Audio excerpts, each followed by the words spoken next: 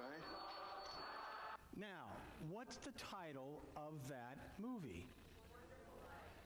That came mainly from senior adults, but I understand why. It's a Wonderful Life. That's the title of my message this morning. It's a Wonderful Life. Now, isn't it interesting? Joy slipped out, but Dr. John used to call her Zuzu all the time, that little girl, because she had a voice like that when she was little. But George Bailey thought my life didn't mean much. And he thought, what would it be like if my life was gone, if I took my own life? And remember, he's on the bridge, and then Charlie, his angel, came and appeared and all that stuff. And he showed him what his life would be like. So I thought, what would it be like if Jesus wasn't born? We're talking about Jesus Christ and Christmas and everything like that. Did you ever think about that? What would the world be like right now if Jesus wasn't born? Now, we know in Genesis that it was declared that Satan would bruise his heel and Christ would bruise his head. And then all through the Old Testament, you saw how Satan tried to stop the Redeemer from coming and all the things he tried to do. And then God would counteract that and Satan would do it. And almost during Noah's time, almost the world was entirely in evil except one family. And we thought, wow, Satan almost won. No, God was always in control, and he preserved Noah, and the Redeemer's line could still come. And then here we do celebrate the birth of our Savior. He really was born to die, but yet he came to give us more than just eternal life while we're here on our journey. And I have on the screen some fill in the blanks. How would you fill in the blank life is? Well, of course, Forrest Gump, I had to go to him. Filled in the blank by saying life is like a box of chocolates. You never know what you're going to get. M. Scott Peck began his best-selling book, The Road Less Traveled, by writing, Life is Difficult. I read somewhere that life is not a dress rehearsal. You only get to live it once.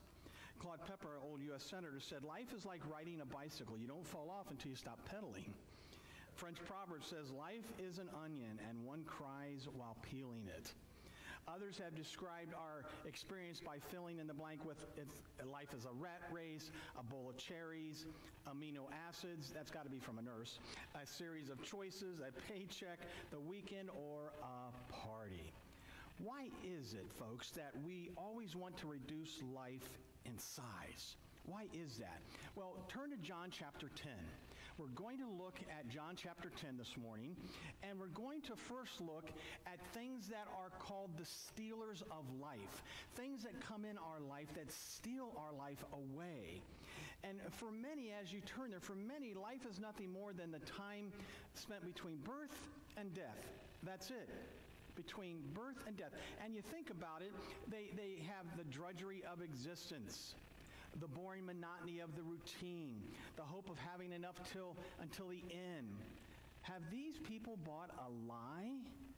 Has their life been stolen from them? Well, Jesus here in chapter 10, drawing from a familiar scene of shepherds on a hillside keeping watch over their sheep, said in verse 10 of chapter 10 of John, a thief comes only to steal and to kill and to destroy. A thief comes only to steal and to kill and to destroy. So as we look at this, the job of the shepherd was to lead, protect, and feed his sheep.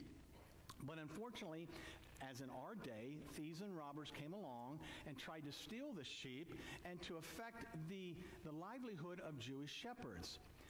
Likewise, folks, there are many avenues right here now in present day which we can travel down that lead not to life but to destruction.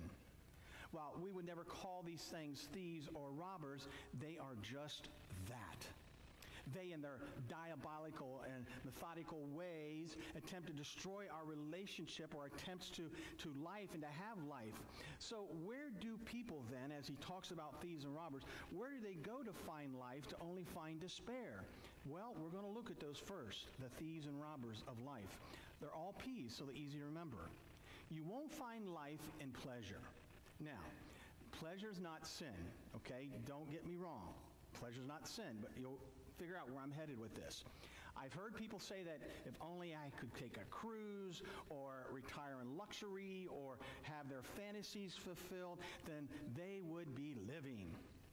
Many people have done these things and still remain empty. Their lives are empty. Solomon, the wisest man as far as a human man, in Ecclesiastes 1:8 says, no matter how much we see, we are never satisfied. No matter how much we hear, we are not content. So try as they may in the pursuit of pleasure, eventually the law of diminishing returns takes hold. It takes a bigger thrill or a bigger event to bring another high, but it never, never, never lasts. George Sweeting, Pastor Moody in Chicago, gave us 2 tests to evaluate our pleasure. First, do these pleasures encourage Christian development? Paul writes in 1 Corinthians 6:2, you'll see on the screen, all things are lawful for me, but not all things are profitable. So many activities may be legitimate, but do they help me to glorify my Lord and Savior Jesus Christ? You say, wait a minute, Pastor Mike, wait a minute. How can riding a motorcycle glorify Lord Jesus Christ? Well, I'm glad you asked. First, you got to have a Harley, not a Honda. Okay. Now, Brother Tim Ellis, I'm going to embarrass you this morning, okay? Brother Tim Ellis came to Pastor Jason and I, who ride motorcycles, and he said, I want to have a ministry and reach out to unsaved motorcyclists. And guess what he titled the ministry? For His Glory. Love that, Tim. For His glory. Why? Because we are riding for His glory.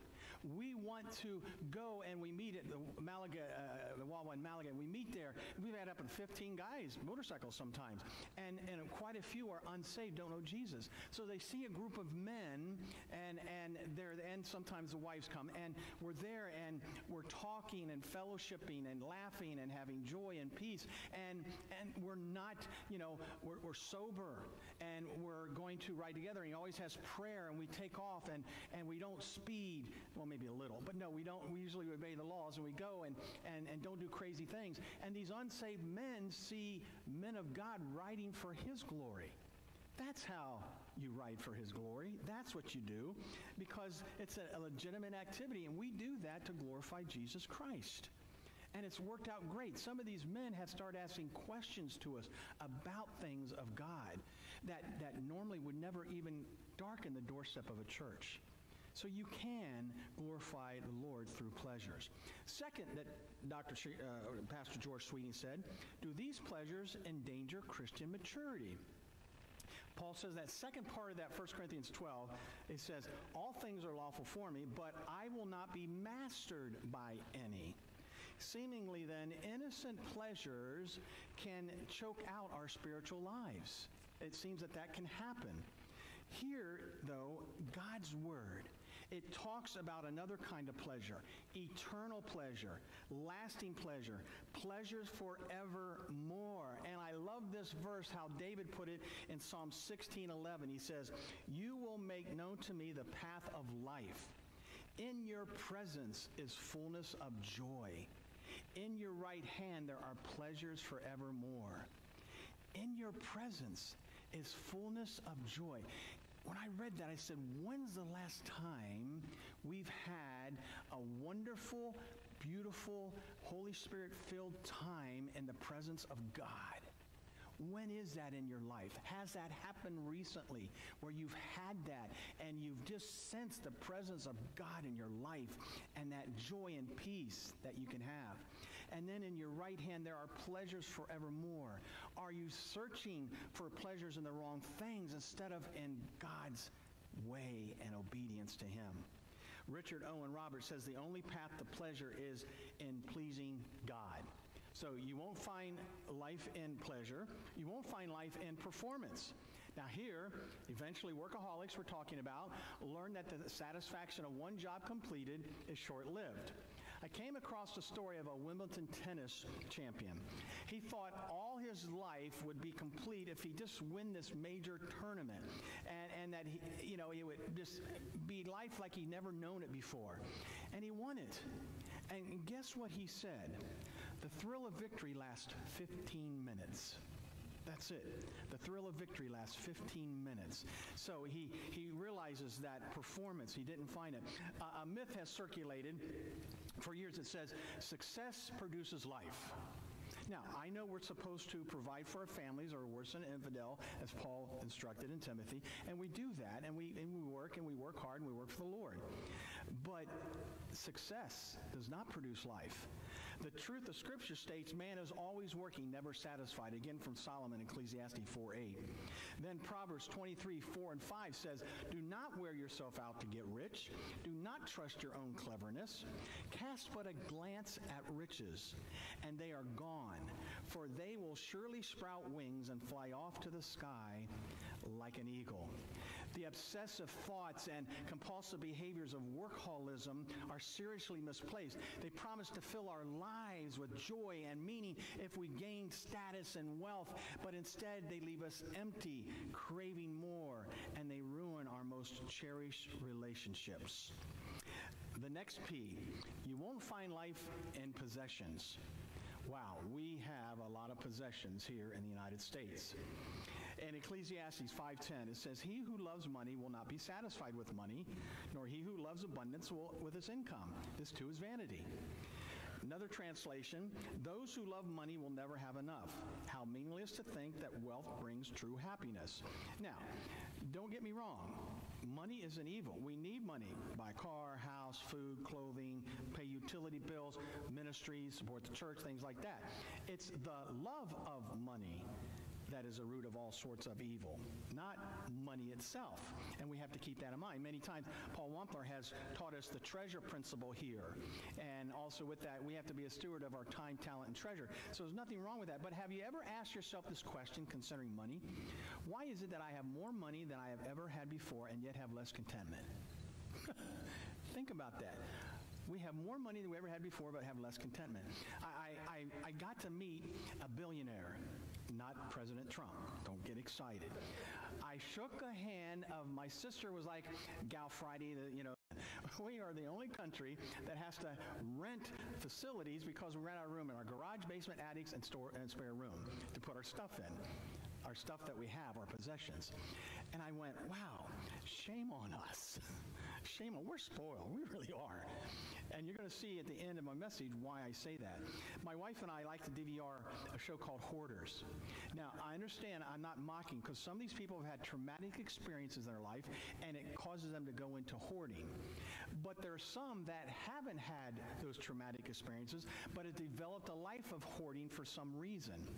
And I remember one lady like that, her house, it was probably the worst house I've ever seen. Rats and mice and things like that. She had cats, and there was fecal matter everywhere, and she couldn't get in her kitchen or her bathroom, and she had a little thing she slept on. Well, when they were cleaning her house, they moved her chest of drawers, and here was a carcass of her dead cat. She goes, I wondered what happened to him. He disappeared. He's under there, just died. But hoarders, folks, we are so spoiled. I'm going to tell myself, I'll go to a pantry full of food, I'll go to a refrigerator full of food, and I'll say, man, there's nothing to eat. And I said, well, no, what I'm saying is there's nothing to eat that I want. So I said, oh, let's use Grubhub or something to get something that I'm really craving. Spoiled, rotten. I am spoiled, rotten. So you won't find life in possessions. You won't find life in position. Too often people think that if they receive a certain promotion or reach a certain status or live in a certain area, then they would be happy. Interestingly, those people who have reached that position still have not found the secret of a fulfilling life. For example, two football players, Tim Tebow, because they're believers. Tim Tebow is a believer. And I think my son told me this, or somebody told me that he was at a church in Florida, and he got up and gave his testimony. Of course, he had a football. This was back when he was playing. He had a football, and he put it down and says, that's not my life. Jesus Christ is my life. My significance of life, who I am, my position is in Christ. Good thing, because we see in his career how it ended eventually, but he's still serving Jesus, he's still around, he still has significance of life. Now our own Carson, he's a believer. He really is a born-again believer. Audience of One ministry. He's sitting the bench. If football was his life, if that was his position, that's where he found significance, what would he be going through right now? But no, Christ is his life, and he's going to be okay. He's going to be okay. So you won't find life in position. The last P is you won't find life in pursuits. Some people are deluded into thinking that if they stay busy enough, if I just be busy, and if their place of life remains at an intense level, then they will discover life. Yet all they find are stress, ulcers, and heart attack. You think about that. So these P's, pleasure, performance, possessions, position, pursuits, these masquerade as givers of life. But actually they are dispensers of destruction, disease, and death. So, if that's the stealers of life, what is the source of life? We're going to look at that in verse 10. The truth that we know life is not found in all those things. Where is it found then? It is found in the person of Jesus Christ. Let's pray. Boom, I'm going to go on, so don't pray. But we could stop because that's it. It's found in the person of Jesus Christ. Jesus says many times and time again that he is the giver of life, the author of life. In John 11:25, it says, I am the resurrection and the life. Later in John's gospel, in John 14:6, he says, I am the way, the truth, and the life. But the most powerful statement that he made regarding life is right here in verse 10. Look at that. A thief comes only to steal and to kill and destroy. Jesus Christ, I have come that they may have life and have it in abundance. The I in this verse is emphatic, meaning that life is found in no other than him. Life is entered by no other than Jesus himself. How could this be? How could this be? For us to understand this life is entered, we must understand there's a special relationship between a shepherd and a sheep. For example, in that same chapter, verse 10, Jesus said, I am the door of the sheep. Well, it sounds peculiar, doesn't it? It stretches the imagination. Think, how can somebody be a gate or a door? But that's just what a shepherd does, particularly one who is devoted to his sheep. He is a door. One day I was reading in one of the books I have about George Adam Smith. He was an Englishman that traveled the Middle East extensively. He came across a sheepfold and said to the shepherd, is that where they go at night? Well, yes, said the shepherd, and when they are in there, they are perfectly safe. But there is no door, said the Englishman. I am the door, replied the shepherd. Sir George looked into him and asked, what do you mean by the door? Well, the shepherd answered, when the light has gone out and it's pitch black, all the sheep are inside. I lie in the open space, and no sheep can go out of the sheepfold unless they go over my body, and no wolf can go in to kill and steal a sheep unless he goes over my body. I am the door. So when Jesus said he is the door of the sheep, here's what he meant. That the fold has only one entrance, life has only one source, spiritual nourishment is obtained one way, heaven can be entered through one entrance, and the single means of access to all that is life is Jesus. Think about that. He is the door. To have a relationship with God, you have to go through Jesus. That's why he said, I am the way, the truth, and the life. No man cometh to the Father but through me. Eternal life is through him, having faith in what he did. It's not by works. It's not being religious. It's not being a good person. It's not following 10 commandments. It's not praying prayers. It's not taking communion. It's none of those things. It's not religion. It is a personal relationship with Christ, saying, I accept you as my Messiah, as my Savior. I trust in you alone. For by grace you are saved through faith, not of works. It is a gift of God, not of works, as any man should boast. That is the bottom line with salvation as far as eternal life. That's it. All these things is found in Christ, and life and joyful life is found in Christ while we're walking here in our journey. So, the source of life. Now, the last point, the significance of life. Now, some people would say, wait a minute. I already have life. I'm breathing. Right now you're breathing. Your blood's pumping through your body, and you have life. I would answer yes, but not the life Jesus is referring to here. The life that Jesus gives is an infinitely and eternally different than the one life that possesses now, that we possess now. So the Greek, sometimes in the Greek language, okay, we're going a little sidebar. The Greek language sometimes has many words to describe one English word. You all know the famous word love, okay? Love. I love pizza. I love my wife. You'd say, as an English-speaking person, you would know, okay, he's got to love his wife more than pizza. But we only have one word. Now, my daughter loves Manco Manco, and she loves her dad. She may say, I love Manco Manco better than my dad. But anyhow, no, normally we know what that means. We say, I love you, I love this, I love that. We know the difference. But the Greeks had four words for love to describe the different tenses and things of love. Phileo, storge, eros, and agape. So it is here. Here they had 6 different words to describe life. We're going to focus on the 2 that we find in John 10. 2. The first one is bios, in which the English word biology is derived. It refers to the duration of life, one's lifespan, the time between one's birth date and one's death date. Or it refers to the necessities of life, one's food, shelter, and clothing. That's bios. The second word is zoa, in which the English words zoo or zoology are derived. It refers to life as God has it. The life that belongs to God that becomes ours when we cross the doorway of Jesus and enter into a relationship with God. It's not duration, because this life is not limited by time nor hindered by death. It is not a possession, but rather an infilling. God again breathing his life into us. So, when we were born with bios life. When we are born again spiritually, we are given Zoa life. And until we cross the doorway of Christ and enter into a relationship with God through Jesus, we may be physically alive, but spiritually we're dead. This is where, when God created, remember man, let's create man in our image, Father, Son, Holy Spirit, okay?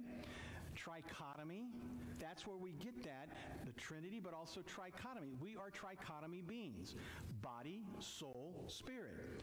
Our body is alive, our soul, which is our mind, emotions, conscience, is alive, but spiritually we are dead. So that's where we have bios, but we need Zoa. We need to be born again spiritually to be in a right relationship with God. And that happens when we accept Christ as our Savior. So that's basically what he's saying here in this scripture portion. Another thing about this verse 10 is the superabundance of life. In the same chapter, Jesus goes on to quantify this life, and have it in abundance in John 10:10. Depending on the translation, one uses the word that is translated, abundance may be translated fullness or overflowing, but what is meant by this word? Have it in abundance means to have a superabundance of a thing. Kids want a superabundance of candy. They love candy. That's what they want. So to be a follower of Jesus, folks, to know who he is and what he means, is to have a superabundance of life. Therefore, if any man be in Christ, he is a new creature. Old things pass away, everything becomes new. On the screen, you'll see this. There is a new vitality, a new meaning, a new energy, a new purpose, a new significance, a new outlook, a new hope, a new joy, a new life. That's what a relationship with Christ brings us. Then what happens is, because we're not perfect, we sin and we clog up the pipes of our spiritual pipes of our life, and we have to confess our sins, and he is faithful and just to forgive us our sins and cleanse us again, and then we come back to having that energy again, the new vitality and all those things there, and the full infilling of the Holy Spirit. That's what life is all about, the superabundance of life. Granted, this is hard to explain. It really is. Let me give you a scenario, okay? I'm going to show my age, but one time I had to rent a car for a vacation, and it was a Ford Escort. Remember those? Found on road dead, fix or repair daily, Escort, okay? If you have a Ford, I'm sorry, okay? But that's what I rented, okay? And it was amazing. It got good gas mileage, it really did. And it got us from point A to point B. Well, one day I went up to the little clerk. She goes, "Oh, I'm sorry, Mr. Keeton, but all the Ford Escorts are gone. Will you accept an upgrade? An upgrade? Yeah, I'll accept an upgrade. Who wouldn't? You got to be a fool. Same price? Give me an upgrade. Absolutely. Would you mind that? No, come on, give it to me. She says, oh, I'm so sorry, but all we have left is top-of-the-line Rolls-Royce. Okay, same price? Yeah. I guess I'll suffer and take it. So here you are. Think about it. You're in your Rolls Royce. I'm leaning a little bit because I'm now cool, playing all the buttons. Now, does the Rolls Royce get you to point A quicker and point A to B quicker than the Ford Escort? No. You still have traffic signals. You have speed limit, all those things. But you get there in style. Get there in luxury. You're on the road. People are looking at you. Wow. And you get to the motel, and they treat you a little bit more with more respect at the hotel than they do when you pull up in your Ford Escort. So as I look at that, that's one of the things that you think about as the upgrade. One time I surprised Sherry. Going to our vacation spot, I said, I'm going to surprise her and do first class. It was cheap, so it wasn't normal price. So, excuse me. So we had our own little line. We had TSA special check-in line. We were board first. We got on there, the beautiful seats. This is pre-COVID, of course, way back.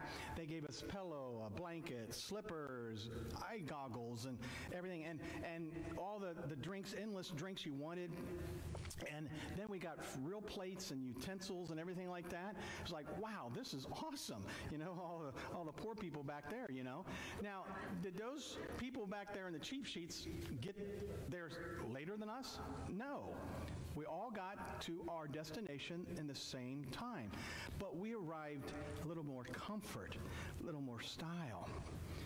Have you been upgraded in life? What was God up to when he sent Jesus to this earth? We know he came born to die, but what else? Upgrading life. That's what. Through Jesus Christ, he was offering to us not just good, but better. Not just full, but fuller. You see that on the screen? That's what he came to do. Not only to be born to die for salvation, for eternal life, but to upgrade our life here. And what happens is we take all those P's and we try to find life in those things, and we come up empty instead of going to Christ and feeling that's where life. If I just had this, if I just had that, it's all about me, myself, and I'm not happy. Why? Because we're not looking to Christ for our satisfaction of life, our significance of life. We're looking at all those 5 P's instead. Shame on us. So think of Jesus this morning as your friendly travel agent. If you are not already on board, he would like to book a flight to glory for you, heaven as your final destination. While this ticket is free, it is free. You must receive it. You've got to receive it by asking Jesus into your heart. It's simple as that. And furthermore, while you're on the journey, guess what? As you live this life, he wants to offer you an upgrade. This is a gift too, but you must take advantage of it. You must take advantage of it. You must be obedient and follow the Master. And when you do, what a wonderful life it is. I have some pictures on the screen of our missionaries, Steve and Becky Orner. And why I have them there is because we know Steve and Becky. They did not find life in pleasure, performance, possessions, position, pursuits. They're in Madagascar ministering. This is their house. Show the other one, Beth. This is the other shot of their house. This is what they're living in. Here's another shot of their little baby and their child, a little fire there. Then you'll see it in the house where baby's smiling and just so happy. Then you see Becky with a smile. This is where she does dishes. Now, Steve wrote to me recently and said he developed a new gutter on that house that you saw, and the rainwater comes and goes in a big barrel, so they can have rainwater more readily available than traveling so far to get water and bringing it back. At least they can do dishes. They put some stuff in it to purify it and things. This is Steve and Becky Orner. You think they're finding life in possessions all the P's that we position, all that? No. They found life in Christ. That's why they're there, and they're sharing life with Christ. They're sharing what they have found in Christ with others who don't have Christ. And most important is because they know that these people are going to die and be in the lake of fire, separated from God for eternity, all by themselves. They have that in them. They want to share that. Oh, folks, may we do the same this morning. Let's bow for prayer. Father, as I was thinking about all this, if we followed, Father, your command in obedience about doing the work of an evangelist and sharing Christ, about a fourth of COVID patients, if they came to Christ, that would surpass the great evangelized amount during the Great Awakening. And now, Father, with the new stats out this morning, that's nearing the same amount as the Second Great Awakening. Oh, Father, may we as a church get off our seats and go into the Delaware Valley and plant seeds. Father, some of us will never maybe have the privilege of leading someone all the way to Christ. But Lord, our job is to plant seeds, to love, to show others the lost world that we love one another. Father, we can't even love each other, let alone love the world. Maybe that's what we got to get and repent of. Lord, help us to do that because, Father, these people are going to hell. If Christians, Father, if we as believers showed a menial fraction of the concern for our unsaved neighbor going eventually lake of fire and punishment for eternity as we did for our neighbor getting COVID, how bold would the Christian be in proclaiming the gospel? Father, help us to ponder these thoughts this morning. Help us to find, where is our life? Is it in Christ or is it in all those 5 P's that we mentioned? Are they the thieves robbing life from us and we're looking for it and we realize we don't have Christ? Oh, Holy Spirit, my purpose in this charge this morning was not to manipulate these dear brothers and sisters in Christ to act off of emotion. Lord, emotion is here today and gone tomorrow. But in obedience, oh, Father, that's what we need. Father, may you move in our hearts and help us to see the people around us who need the Lord. Oh, Father, have a movement in our hearts during this Christmas season that we are so blessed with so many things that we see people that are lost going to hell. Help us, help us, help us. In Jesus' name we pray. Megan's going to come now and finish us with a beautiful song about this message.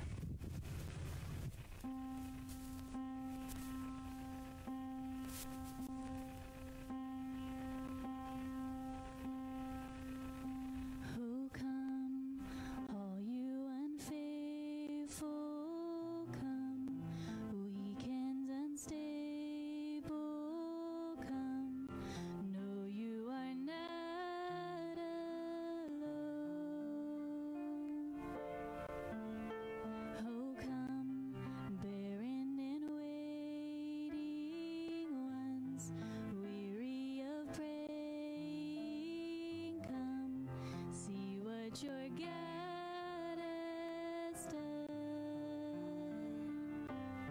Christ is born. Christ is born. Christ is born for you.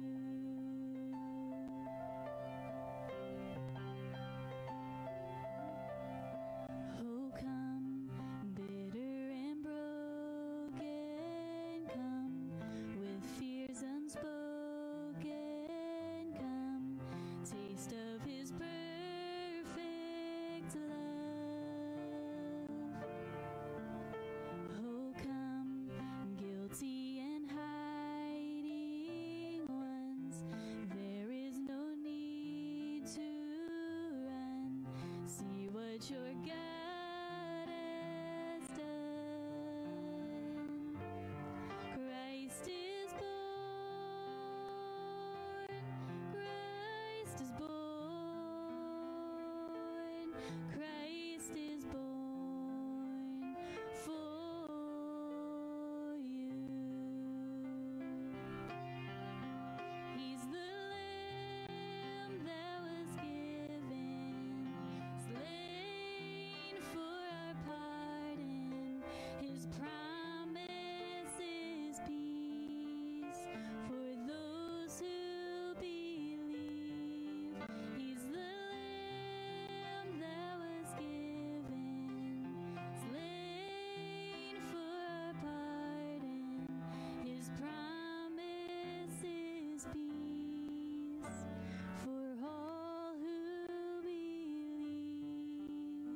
So come, though you have nothing, come. He is the offering. Come, see what your God